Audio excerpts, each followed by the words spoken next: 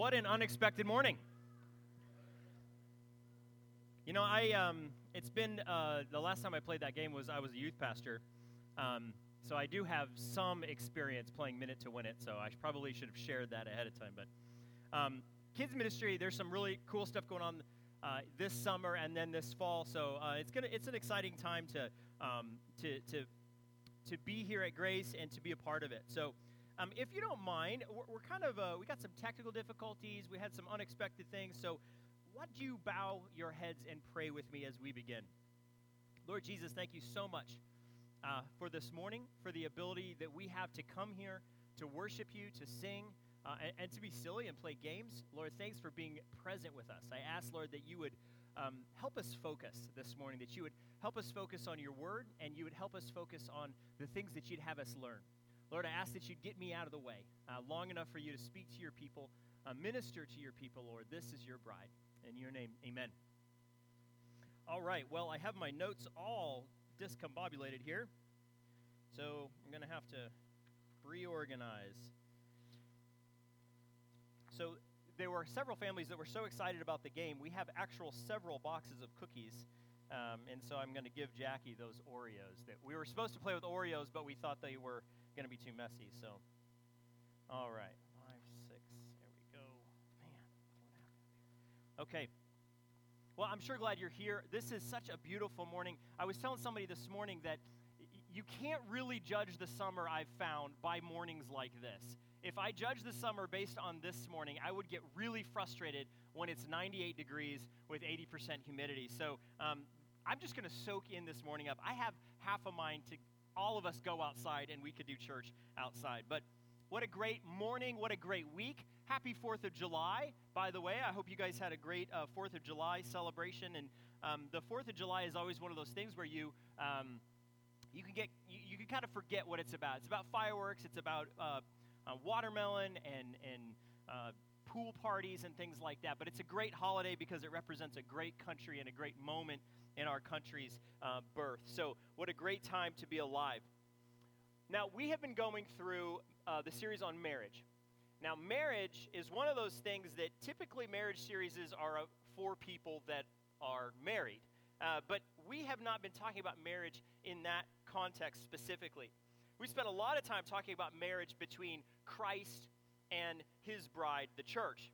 And the reason why this series is for everyone, and we've spent some time talking about it, but if you're new or if you haven't been around for the series, the reason why this series is for everyone, no matter your marital status, is because we know all people, according to Hebrews 13:4, are to honor marriage.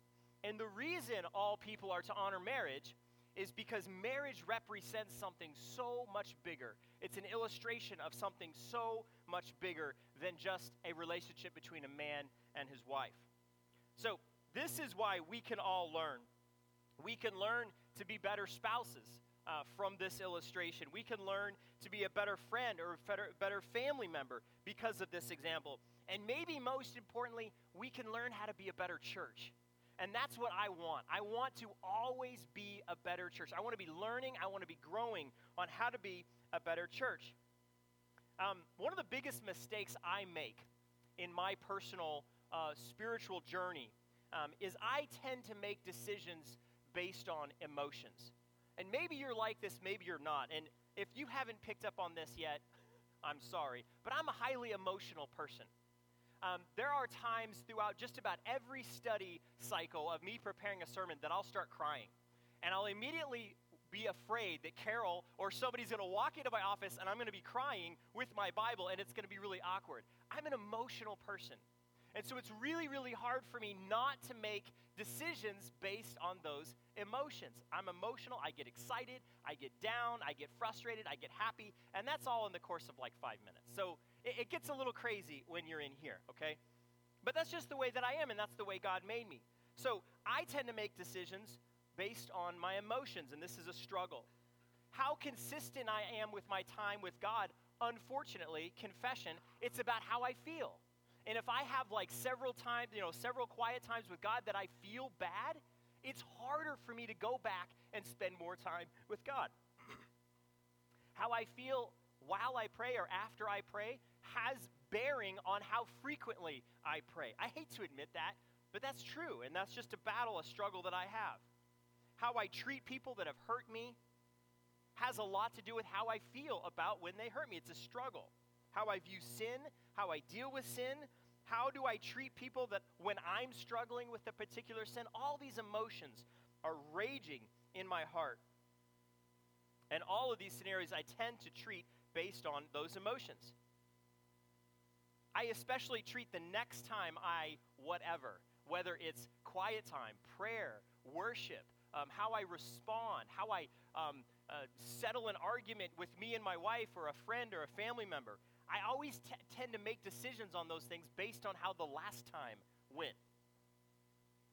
And if we mistreat our emotion, if we treat our emotions or our feelings with a higher priority than we should, it can lead us down a really, really dangerous path, and I'm sure we've all experienced this. Any computer people in the audience, who knows what RAM stands for? Anyone? Random access memory, right? Random access memory. And you're like, why in the world is he talking about computer terms? Random access memory. This is the computer's ability to find data no matter where it is on a physical location of a hard drive, okay? So when your computer has more RAM, this is a layman's thing, I'm not a pro here, so bear with me. But when your computer has a lot of RAM, it accesses these files very quickly. And that's a good thing to have a lot of random access memory so you can access files very, very quickly. It means your computer is fast in some aspects. The interesting thing about computers is they ironically work very similar to our brains. I almost said it backwards. I almost said our brains work similar to computers, but that's not true. Computers work similar to our brains. See, our brains store information. It stores files. And it has to access those files when you need that information. If you're getting pulled over by a police officer, your brain immediately goes, well, when was the last time that you were pulled over by a police officer? And there's these files the brain has to access, right? Well, the only way the brain accesses or searches for those files is by using emotion. And this is something that scientists have figured out recently in the last 15 years. So this is how a brain finds the file that says this is what you should do when the cop is approaching your car. It goes, when was the last time you felt this way? And all the feeling comes up, and it finds a file based on the feeling, and that's how it searches for information. And it's crazy, and if you think about it, when you're watching a sad movie or you hear a song on the radio that really evokes emotion out of you, and all of a sudden you start thinking of a childhood pet that you lost when you were a kid. And you go, wait a minute, this song is about a relationship that's breaking up, and I'm thinking about a pet. Why? What is the connection? Well, your brain is going, when was the last time you felt this way? It finds it, and then that's the file it accesses. This is important to know. This is actually really important to know. It's important to know what role emotions play in our life, especially on how we make decisions. So when you get into a stressful situation at work, the way your brain functions is it goes, when was the last time you got into a stressful situation, or when did you feel this way? And then it accesses a file that may have nothing to do with the situation at work. This is why when you get into an argument with someone, you can counter their points in their argument almost faster than they can bring them up. It's because your brain is referencing the last time you had this argument. That can cause a lot of trouble in marriage. Just saying. Just throwing that out there. Today we get to talk about emotions, and we get to talk about choices in regards to marriage. So I want to jump into our passage. We have been kind of camped out in Ephesians chapter 5, and it is a fantastic passage to learn about what a marriage looks like. And we're going to hit a couple other passages as well. But let's take a look at Ephesians 5, and it's just one verse, the last verse of the chapter, verse 33 of chapter 5. So Paul has been talking about marriage, and he's been giving us instructions on how and what a marriage looks like. In verse 33, he says, however, each one of you also must love his wife as he loves himself, and the wife must respect her husband. And here's there's so many things that happen when I just read that line, okay? This little verse leaves me wondering, and I kind of have a rebellious streak in me. And so anytime anybody or anything tells me I must do something, my instinct is to go, really? I must? Why? Why do I must? What is so important about what this instruction is that I have to do this? And what happens if I don't? You can hear the rebellion in me. Really, I must love her. Why does she must? Why does she have to respect me? And then there's this other thought that I get when I read this verse. I thought love was an emotion. How can I force an emotion? And this, we discover, is the way the world looks at love and respect. And you know where I'm going with this. But the common phrase, I fell in love. We say that all the time. Oh, she fell in love. She fell head over heels in love. We even use the phrase, I fell out of love. And it's this almost accidental emotion that comes over us. It just felt right. And it's almost like our emotions are guiding us in the decisions that we make. Another thought that I have about this line is, what if the husband doesn't love the wife? Is the wife still on the hook to respect her husband? Do they have to equal each other for this to work? Or if one fails, then the other one is left, doesn't have the obligation.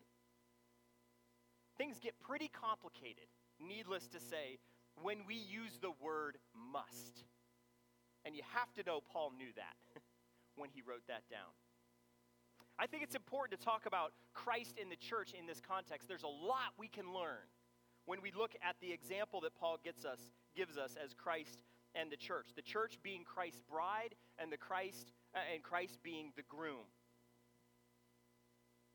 See, Christ has always loved his bride. There's never been a point where Christ is like, I don't feel very loving today.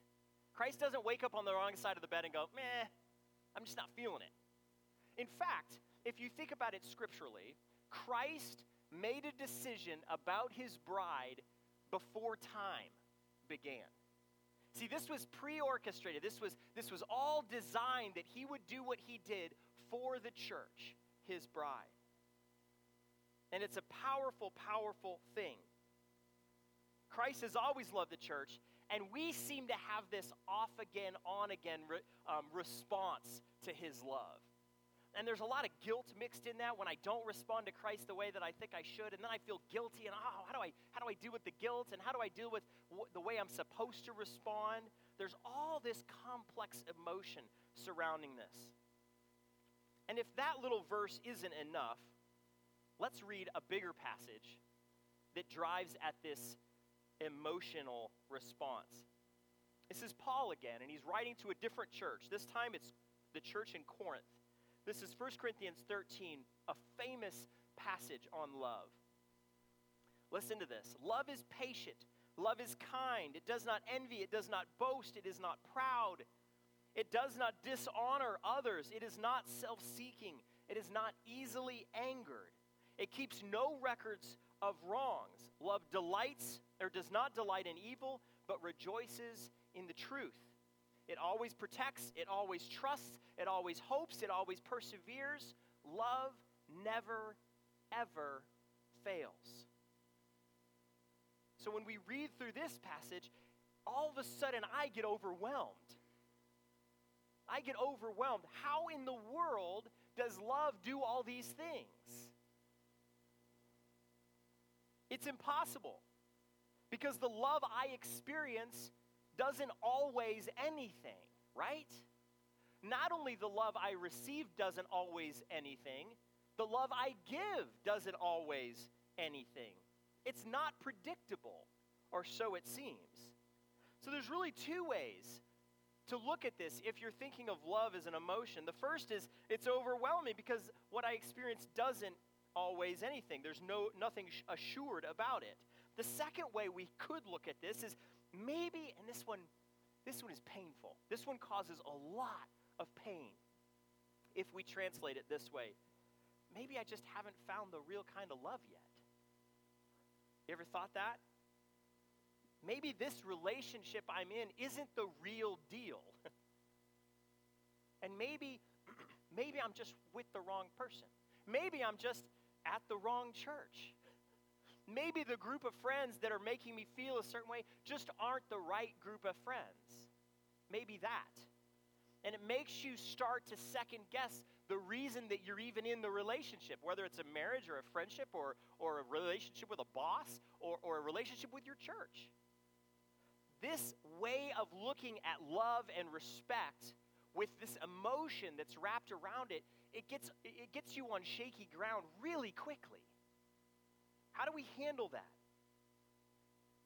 I think there's a third way to look at both the Ephesians 5 passage and this passage in 1 Corinthians. I think the third way is to look at love and respect as a decision. It's a decision, not an emotion. And you might say, no, you don't understand. When I'm in love, I just feel this way. And that feeling, we can't underestimate its power, right? The feeling of love, or maybe love relinquished or love removed, is so painful. It can change the way people live. It can drive people to mental instability. It can drive people to change their lives and their personalities and everything. That's the power of the emotion that's associated with love. But love is a decision, and respect is a decision. And when we decide to love the way Christ decided to love his bride, emotions can come and emotions can go, but the decision remains the same. And I can't overstate how difficult it is to translate those emotions. If love or respect is a decision we make, our emotions might fight us on it. But they also might reward us too. And to make it even more complicated, sometimes they do both at the same time. Why does loving hurt so much, yet is so good? We could read this passage differently if we looked at love and respect as a decision that we make. I will be patient. I will be kind. I will not envy. I will not boast. I will not be proud. I will not dishonor others. I will not be self-seeking. I will not be easily angered. I will keep no record of wrong.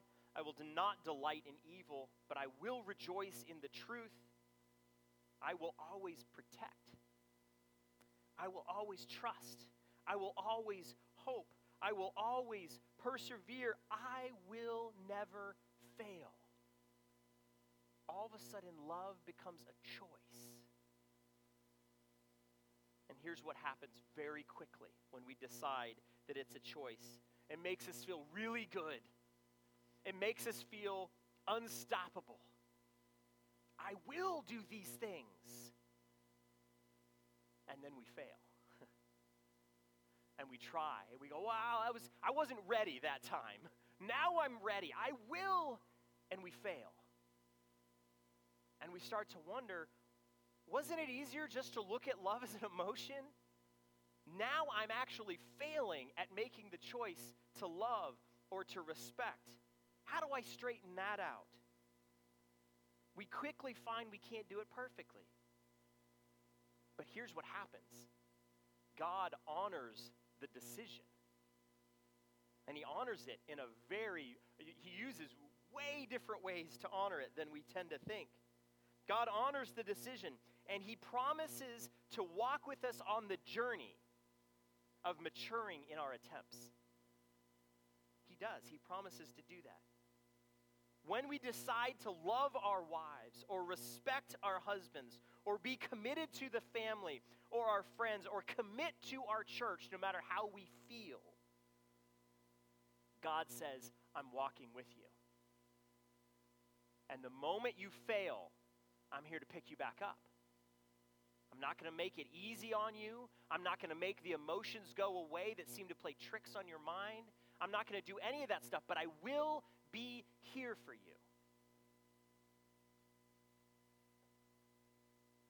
We quickly come face to face with our weakness. And as a pastor and as a preacher, I cannot tell you how good that is for us to come to face.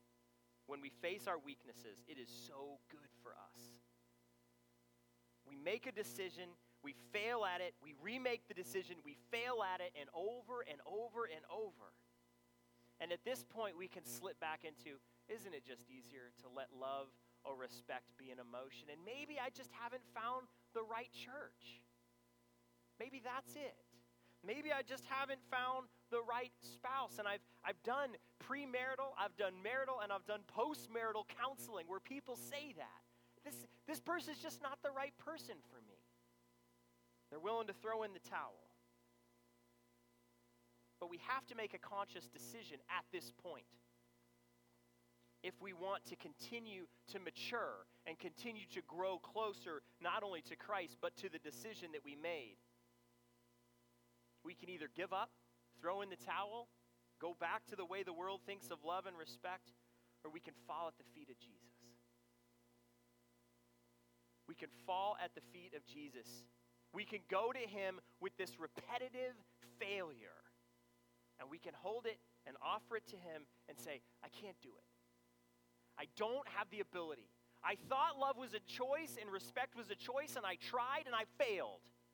And that was just in the first day. And then I tried and I failed and I tried and I failed, and that was just the first week. Jesus, I can't do it.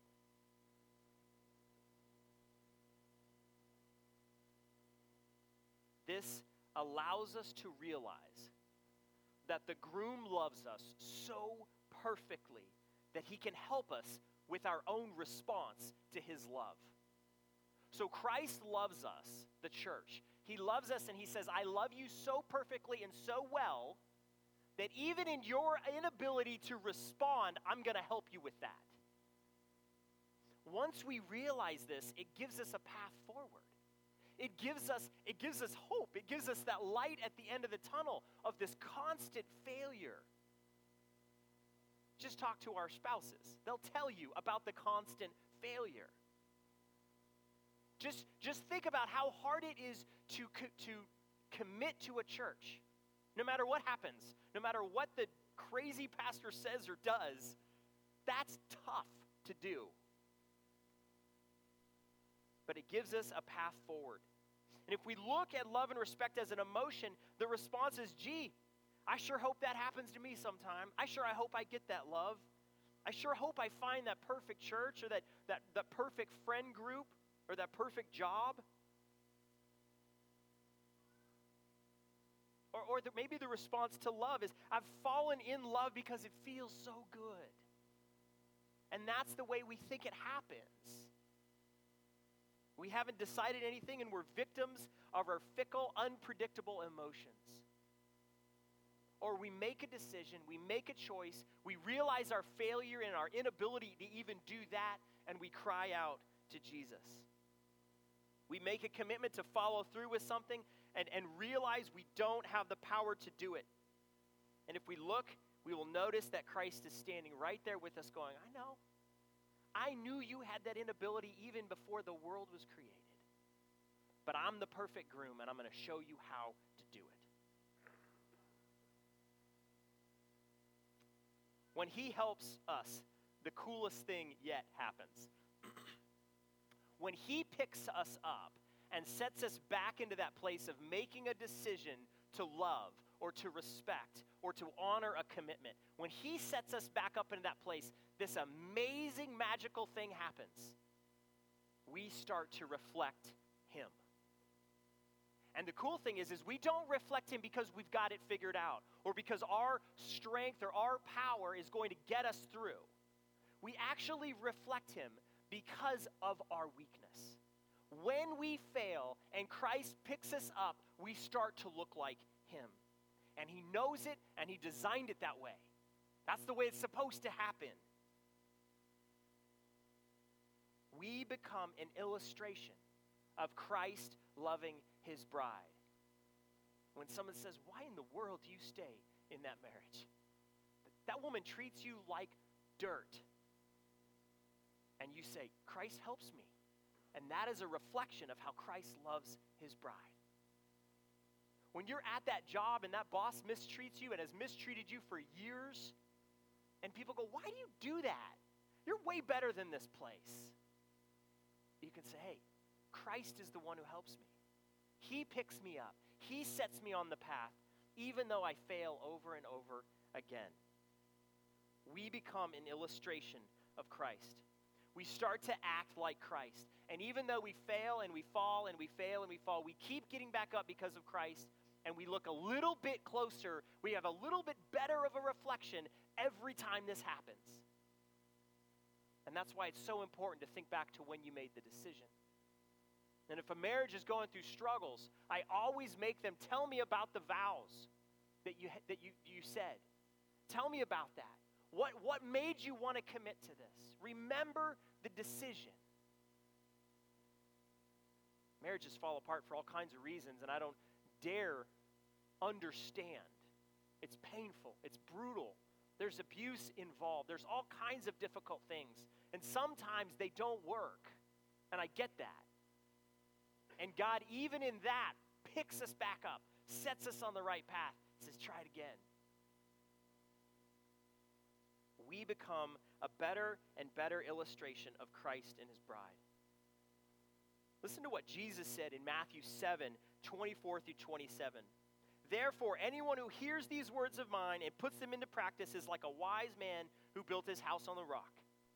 The rain came down, the streams rose, the winds blew and beat against the house, yet it did not fall, because it's had its foundation on the rock. But everyone who hears these words of mine and does not put them into practice. Emotions are just so much easier to follow than these hard, fast decisions. Anyone who does that is like a foolish man who built his house in the sand. The rain came down and the streams rose and the winds blew and beat against the house, and you all know what happens. The house falls with a great crash. Not just a crash, a great crash. Christ even told us that if we do what he says, we'll be able to stand firm because we stand with him. Life will produce an amount of confusion and turmoil and frustration, which in turn will produce a cacophony of emotions in our heart. That's the way life is. And for some people, it's way harder, way too hard than it is for others. But we must remember that Christ made a choice to love us even before time began. So this is what we need to know this morning. Christ made a choice to love his bride, and it's time for us to live the same way. We're going to do it imperfectly. We're going to fail at it over and over. But we make a decision, and we ask for Christ's help to follow through. We treat the other person based on the choice that we made, not the emotion that we're feeling. The way it's most comfortable to give love is not always the most effective way to give love. Meaning, if we only give love when we feel it, we're not going to give it very much. But when we give love based on a decision, it's much more effective. Christ was intentional in the way that he loved the bride even before he met her. And we need to respond in the same way. Love and respect are choices, and the feelings are just emotional responses to that choice. If we choose to love and respect our spouses long before our emotions flare up, we'll be able to follow through with those choices. And if we fail miserably in completing the choices, Christ will be right there to pick us up. And we can make progress. We can take step after step. If we never make the choice, but follow our emotions, we'll never commit to anything. And actually, the scripture addresses those kinds of people. And it addresses them a lot. And I've got two good ones. And we just heard the first one, Matthew 7. The person that can't commit, the person that is affected by their emotions back and forth and makes all these decisions based on emotions, they're like the one who built their house on the sand. And the house falls with a great crash. Listen to what James says about this in chapter 1 of James 6 through 8. James says, but when you ask, he's talking about people that need to ask for God to give them wisdom, you must believe and not doubt, because the one who doubts is like a wave of the sea, blown and tossed by the wind. And that person should not expect to receive anything from the Lord. Such a person is double-minded and unstable in all they do. We need to follow through with our choices, and we need to be ready to surrender to Christ when we fail. So here's what we need to do. Here's my application, if you can call it that. The first step is to surrender to Jesus the choices that we've made. Knowing full well that some of those choices, there was bad motives. Some of those choices, there's good motives, and the mix between the two.